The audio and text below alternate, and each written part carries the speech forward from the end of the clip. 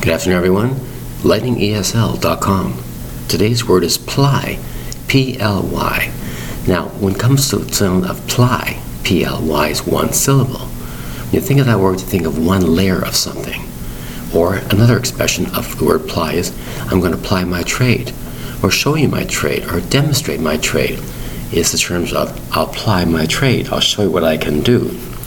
Usually the word ply represents to understanding of the type of wood you're using, what type of ply you're using, what type of rope are you using, how thick it is.